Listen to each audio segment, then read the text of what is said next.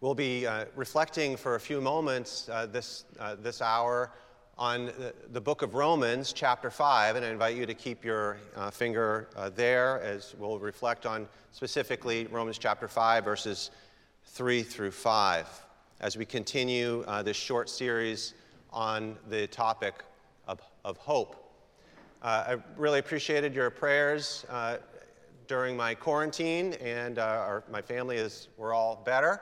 And it did give me a chance last Sunday during quarantine to catch up with one of my old friends who used to live in the Longwood Christian community. And when we talked, he began by saying to me, "Michael, I've been really wanting to talk to you for some time, but I've been hesitant because I feel shame." And I was surprised. What's been going on? Well, he then proceeded to tell me how he had received his dream academic job teaching psychology of future leaders in his field.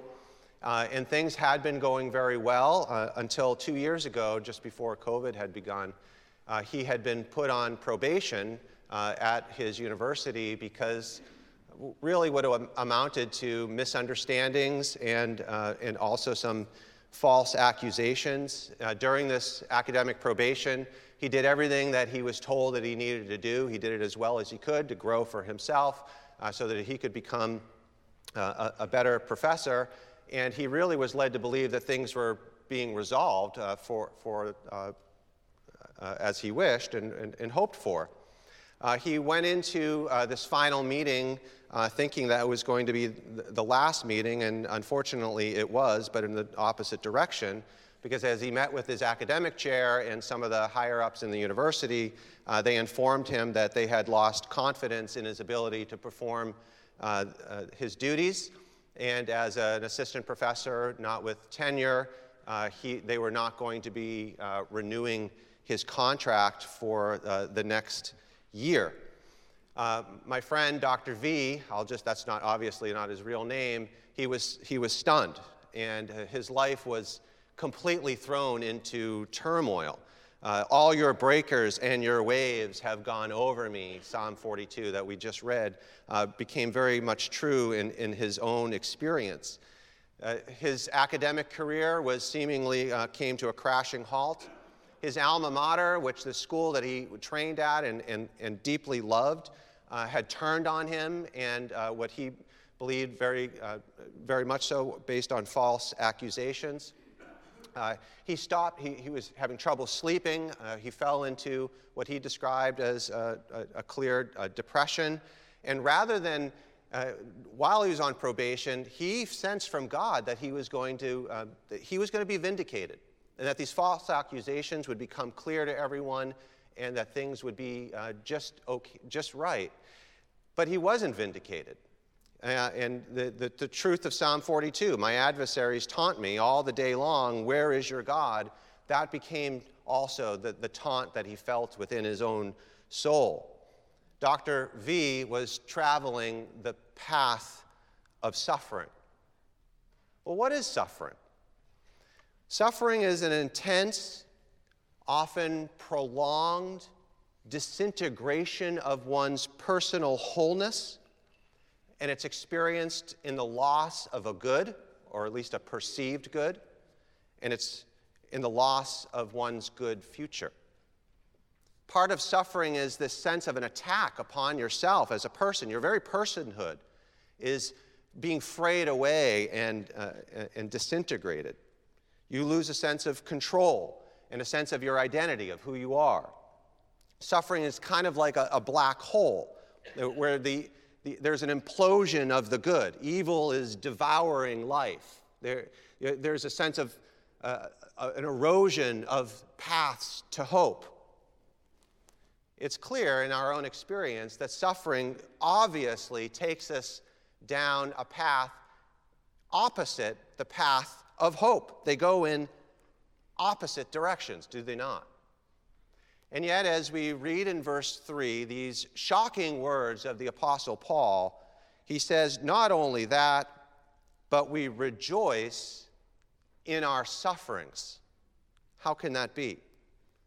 Well, within the larger context of the book of Romans, Paul is laying this out, the argument of the wonderful abundance of the salvation that has been accomplished by Jesus Christ. Though we cannot earn the righteousness of God, Christ has earned this for us, redeeming us out of the law and out of our own sin and accomplishing a great salvation. This is something where he brings peace with God, access solely by faith, in which we're reconciled to him through the work of Jesus Christ. It leads in verse 2 to this hope of the glory of God. Of course, that's what salvation is. There's this abundance. There's this joy. To abound in hope in the glory of God because of this salvation makes complete sense. But then we encounter what in Paul's argument is almost like a parenthesis in verses 3 through 5. How on earth can we rejoice in our sufferings? We think suffering puts us to shame. But what Paul is arguing is that suffering is not the problem. It is, in fact, the very pathway to hope. And what I'd like to do is very clear in this text that we're focusing on that there are three movements along this path from suffering to hope. And let's travel that path together now. The first is this. We begin the path with a movement from suffering, he says, to endurance, if you look at verse 3. Not only that, but we rejoice in our sufferings, knowing that our suffering produces endurance. And it's important, I think, just to pause for a moment. He does not say suffering, we rejoice for our sufferings. He says in. And I think that's an important distinction. To rejoice for our sufferings would imply that you actually are rejoicing for the good thing or for the suffering that you have as if it's a good thing. Not at all. Suffering is the result of evil. And suffering is an extension or the impact of evil upon our lives. And God takes no pleasure in evil, nor does he take pleasure in the impact of evil in suffering. And so Paul, even though it's a little preposition, I think it's important to realize when we see the word in, rejoice in sufferings, in should be better understood or translated within the midst of. So we don't rejoice for cancer, but we can rejoice even in the midst of having cancer. But then he continues. Paul says that suffering produces. What does it produce? Well, it's clear that we can kind of conceptualize this as producing two opposite potential things within our lives. Suffering can lead to, on the one hand, an internal collapse of our souls. One of the great Holocaust books by Viktor Frankl, it's a classic, Man's Search for Meaning. If you've never read it, it's an important autobiography of Frankl's experience of having gone to the concentration camp of Auschwitz and some of his reflections as a psychiatrist. And in that book, one of the things he talks about was the witnessing of certain prisoners and the importance of trying to encourage the prisoners to maintain hope despite all of the awful suffering and evil that they were experiencing. Because once a prisoner, he saw it multiple times, once a prisoner really lost hope, there was kind of a complete mental collapse. And once this happened to a prisoner, they could be beaten, they could be whipped, threatened with their life, dragged around, and they became utterly despondent and non-responsive. And they said whenever this happened, we knew it would be within 48 hours that the person would be dead. And of course, that's an extreme example, but we all know when we experience suffering that it presses upon us. And it feels like there is a potential collapse, and there can be different kinds of collapses that we experience. But there is this on the other hand, this opposite kind of effect. Suffering can produce that collapse, but it can also produce a positive inward change. In fact, Frankl, in his own experience, he says, when we are no longer able to change a situation, we are challenged to change ourselves. And that's what I think what Paul is getting at when he says that suffering produces endurance. Endurance. What does that mean? Does it mean, it doesn't just mean to grin and bear it, or to just get through the suffering so that you can start living again. The word endurance in the Greek it literally means to bear up under. You have the pressure on you, and to bear up under it. Aristotle uses this very same Greek word in reference to the virtue of courage. And also, interestingly, I think Thomas Aquinas, who reflects a millennium later, reflects on this virtue of courage or endurance, and he uses the Latin word fortitude, which is the sense of having internal strength.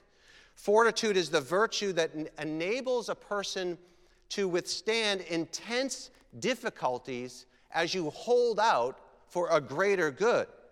It's not lacking fear. You can have, with fortitude, you can feel afraid, and yet also at the same time experience bravery in order to stand under the difficulty or to stand against evil. So fortitude is, for example, what strengthens a student to work even harder after getting a bad grade.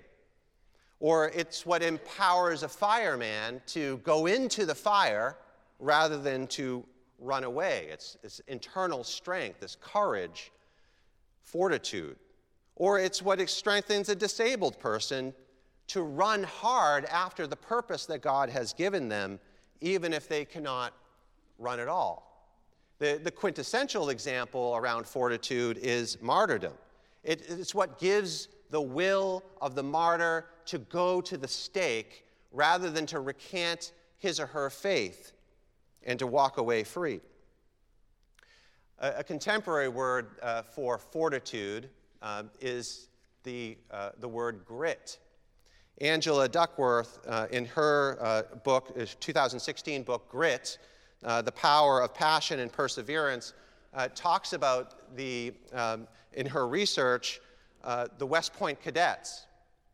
And they were trying to understand why so many cadets were dropping out of West Point within the first 2 months. In fact, 250 of 1,200 cadets on average per year were dropping out of West Point after the first 7 weeks. And it's important to realize that these cadets were no slackers by any stretch. It was a 2-year process beginning in their junior year of high school in order to get into West Point. And West Point only had an 8% acceptance rate.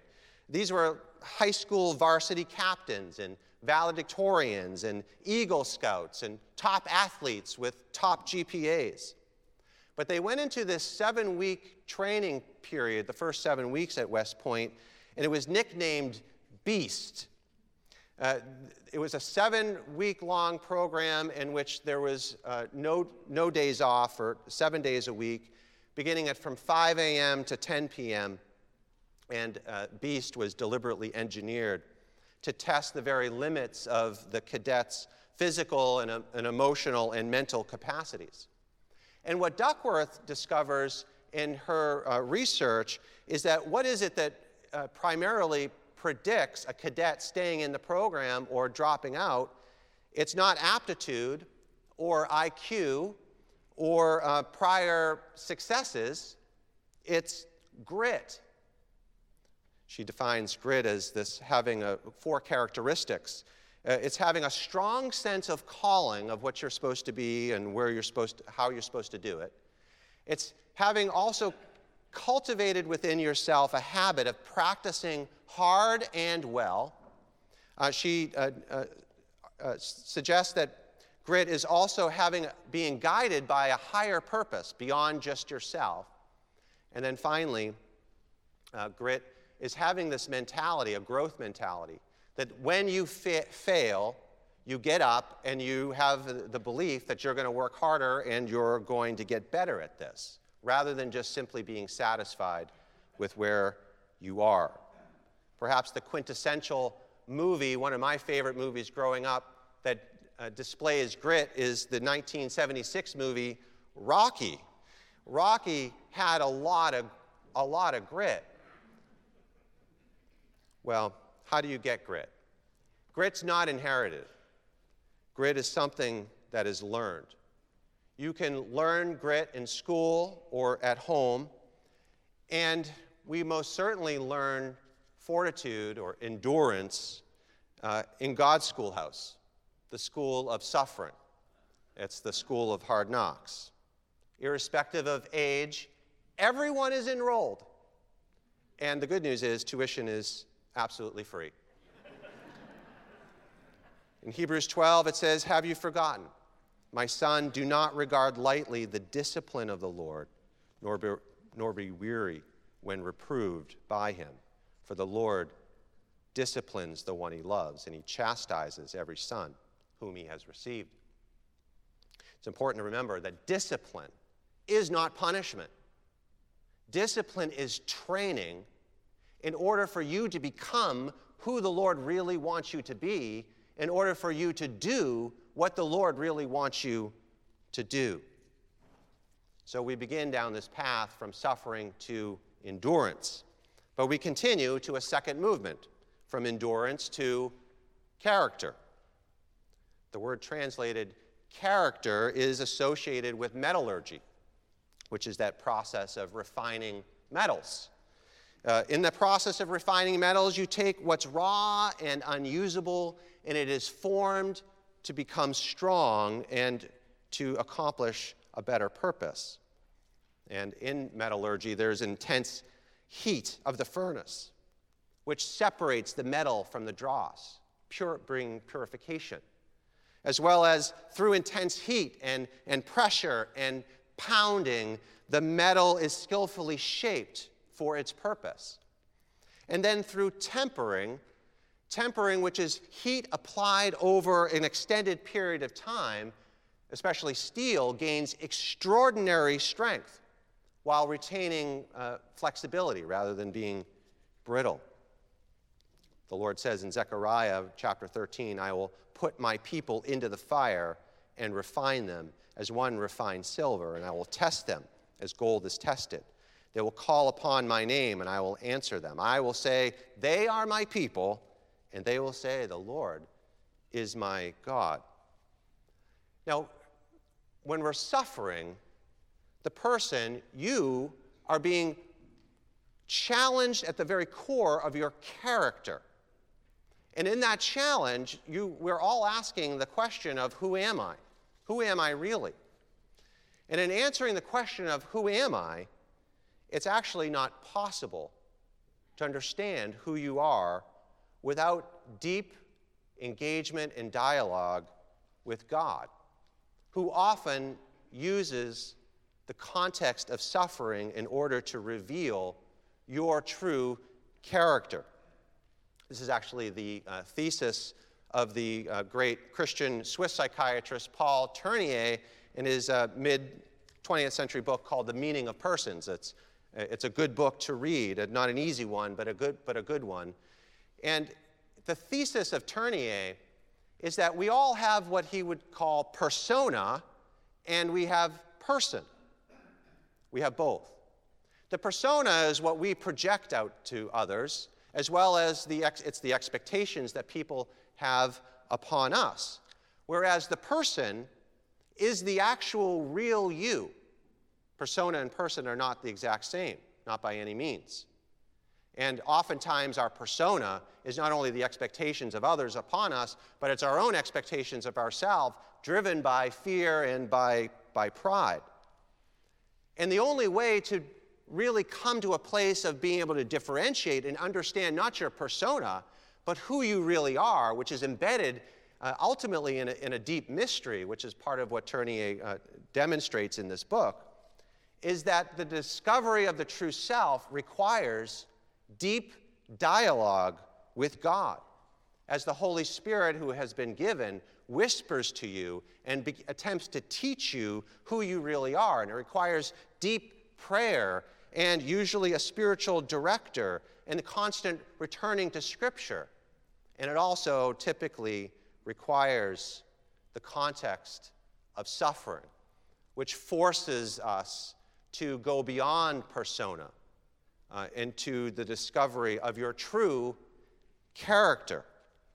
Viktor Frankl, he experienced that tension between persona and his person on the very first night that he arrived in Auschwitz. You see, he had been a rising professor himself at the University of Vienna, and he had been working on and writing a major work in psychiatry that was refuting the works of Sigmund Freud and Alfred Adler.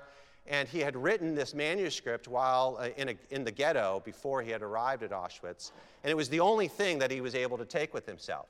He literally took his manuscript and he stitched it within the lining of his overcoat. And on the first night he arrived at Auschwitz, he had fortunately passed and got through to the baths where the prisoners who weren't taken to the gas chamber went. And he met there he described him as a senior Jewish supervisor, and he went up to him, whispering to him, saying, "I have my life's work in this coat. What do I do? How can I hold on to this?" And he said the man looked puzzled at him and then began to smile and then mockingly laughed and swore at him. And it was at this very moment that Frankl says he realized that his entire former life was struck out. Just after this, the guard ordered all of the prisoners who were there to remove all their clothing. Every last hair of their bodies was shaved. And Frankl says the only things left from my life were my shoes that he took with him, his belt, and his glasses. And he said they, after receiving these showers, standing out completely stark naked in the cold autumn there, he realized that his entire persona had been completely and utterly stripped. But then something happened to Frankl. And he says it's the most important event, essentially the event of his life. Because as they were standing there, he was given a new set of clothes, and it was a lot worse than the clothes that he had just given up.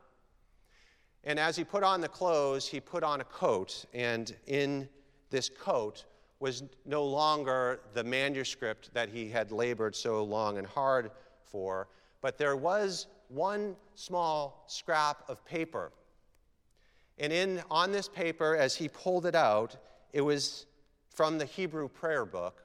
And on one of the prayers was the Shema Yisrael, "Hear, O Israel, the Lord our God, the Lord is one." And he knew that this was a signal to him from God. Everything had been stripped. There was no persona left. There was no identity to cling to. But he realized, even in that moment, that he still had his person that the Nazis could not touch. And he also now realized with this scrap piece of paper that he had God, whom suffering by no means could take away. And in this experience, despite the terrible evil and the suffering at Auschwitz, he realized that it was not a dead end, but it was in fact the path to discover his true character, his true person. And that event set him on the way to understanding more deeply who he was. And indeed, my friends, your suffering even right now, is this opportunity for you to grow in becoming who God truly wants you to be. But then there's this final movement. We go from suffering to an endurance, and from endurance to character, and then finally from character to hope, verse 4. And character produces hope, and hope does not put us to shame. And it's interesting, many have discovered this pathway from suffering to hope. Frankl discovered the pathway, and after being freed from Auschwitz, he went on to lead a distinguished academic career in psychiatry and he did advance his psychotherapeutic model, which he rewrote and eventually became called logotherapy, this opportunity to find meaning, even meaning within one's suffering. And it's not without its critics, and it's not a perfect model, but it clearly has helped many people around the world over the last 2 generations to find meaning and hope. The pathway is also exemplified in the civil rights movement led by Martin Luther King Jr., who we remember tomorrow. That movement, when you think about it, began with a people experiencing significant social suffering. But through that, they also came as a movement to great endurance and able to overcome the opposition and the hatred and the violence. And part of that movement that made it successful was character, and specifically, it was characterized by a movement and belief of nonviolence, which King taught that it was a way of approaching evil guided by love rather than by hate. And it was a movement with this resounding vision of hope, guided by the vision of the glory of the Lord and that kingdom ethic. You don't have to be a Christian to travel the path from suffering to hope.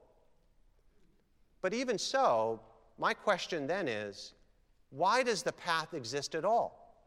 Where did it come from? And why can people experience it? And of course, the Bible makes the answer to that question very clear, that it's Jesus Christ who created the path from suffering to hope, and he is the one who actually completes it. And though we didn't read it, in verse 6 even, for while we were still weak, at the right time, Christ died for the ungodly. And what Paul is, in various ways in these early chapters of Romans, he is arguing that Jesus Christ he entered into evil itself. He entered into the very suffering itself. If suffering is this black hole, if it's this implosion of the good, if it's evil devouring life, if it's the erosion of paths of hope, because of who Christ is in his person as the God-man. In Hebrews in chapter 5, it says, Christ, the Son of God, learned obedience through what he suffered. And being made perfect, he became the source of eternal salvation. That's Hebrews 5, 8, and 9. Christ was sinless but not perfect. And it was suffering that matured him and made him perfect. And in his perfect life, he then entered into evil itself upon the cross. He entered into suffering itself. And in some mysterious reversal of entering into the evil of that black hole, everything was absorbed. Everything was reversed in his actions because of who he was. And Christ became the source of expanding good, of multiplying life, even unto eternal salvation, of creating the pathway to hope. So the only reason why the path exists is because Christ made the way. And so I think suffering perhaps is the problem. But the Bible's response is Christ is the answer to the problem, and he's the one who forms this path to hope. But then we might ask, well, how do I know what false hope is and what true hope is? Because clearly there are different kinds of hope. False hope can get you through suffering. It happens for a lot of people. There's no doubt about it. But that false hope will fail in the end. And actually, Frankl talks about this, in which he saw some of the prisoners who survived the concentration camps, including at Auschwitz, who had a hope that they would be able to see their spouse or their children or some other loved one. And that was the sustaining hope that got them through the concentration camp. And he talks about many that he met after the war, in which they would return to their villages and they would discover that they were the only one and that they were utterly alone. Really fulfilling what what Paul talks about. It's a hope that leads to shame and disillusionment. But then there is a true hope. There's a true hope. It's not finite and fickle and contingent. It's a true hope that leads to what is enduring and dependable and certain. And it leads to confidence. You see, there are many false hopes, and they're usually characterized by that finitude, and they will fail you in the end. Human love, no matter how good it might be, cannot be the central object of your hope. It will guarantee, no matter what love that is, from your parents, from a child, from a spouse, or from any other person in friendship, it will fail in the end because of death. There must be something that transcends it.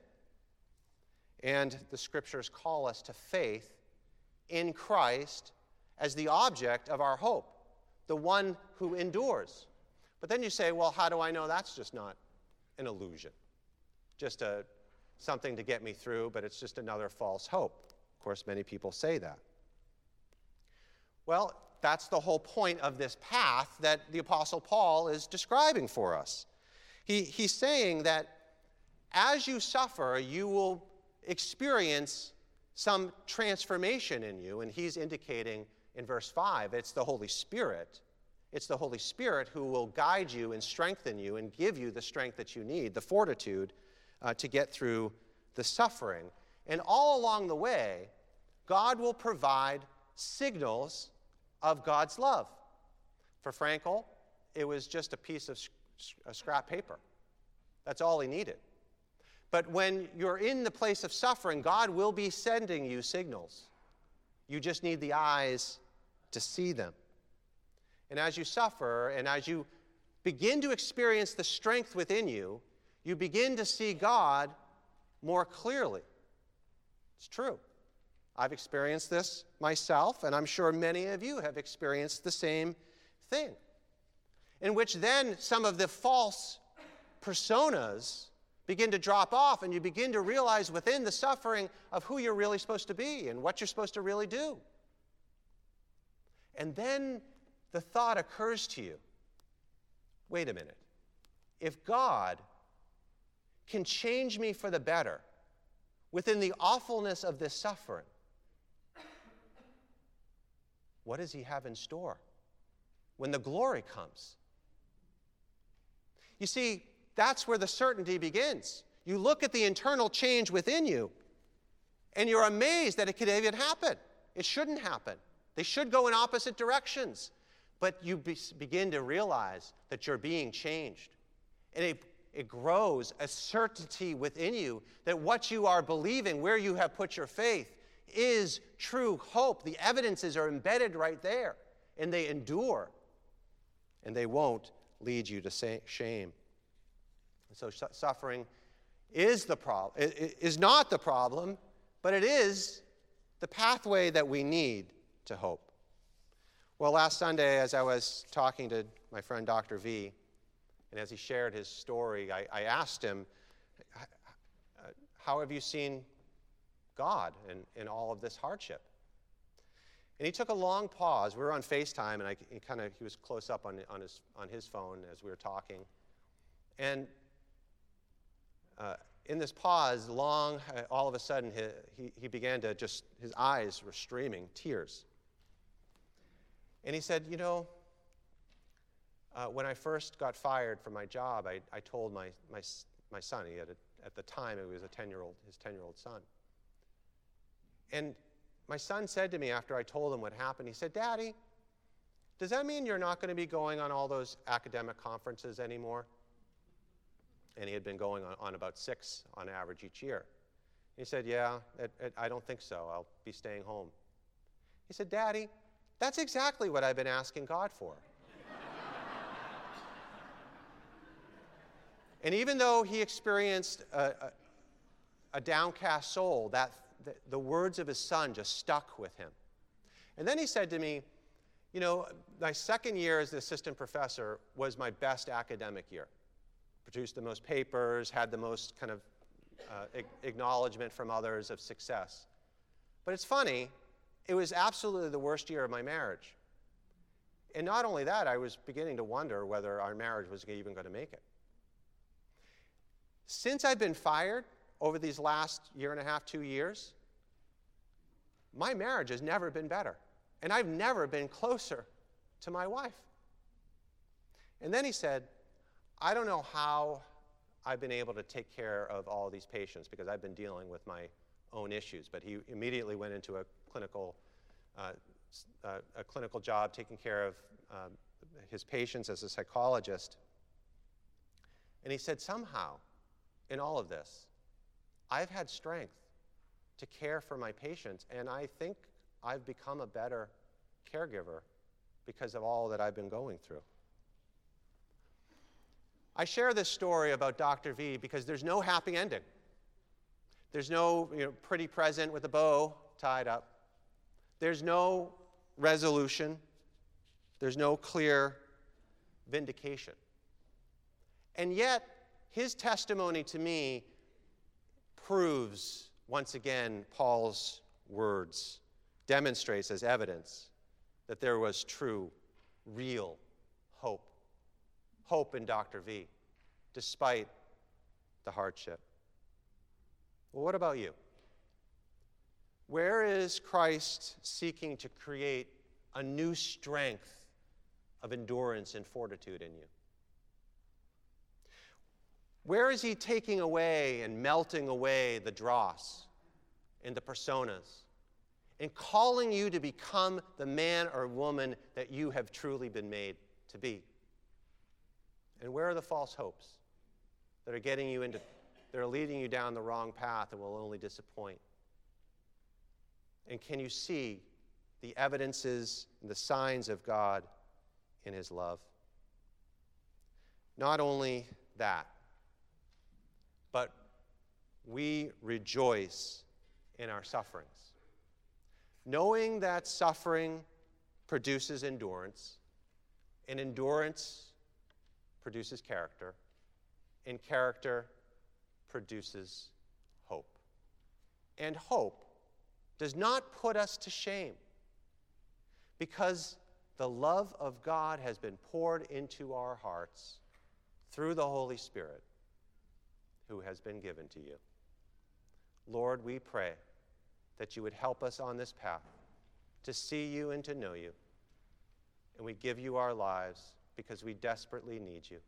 Fill our hearts with this hope. In Christ's name, amen.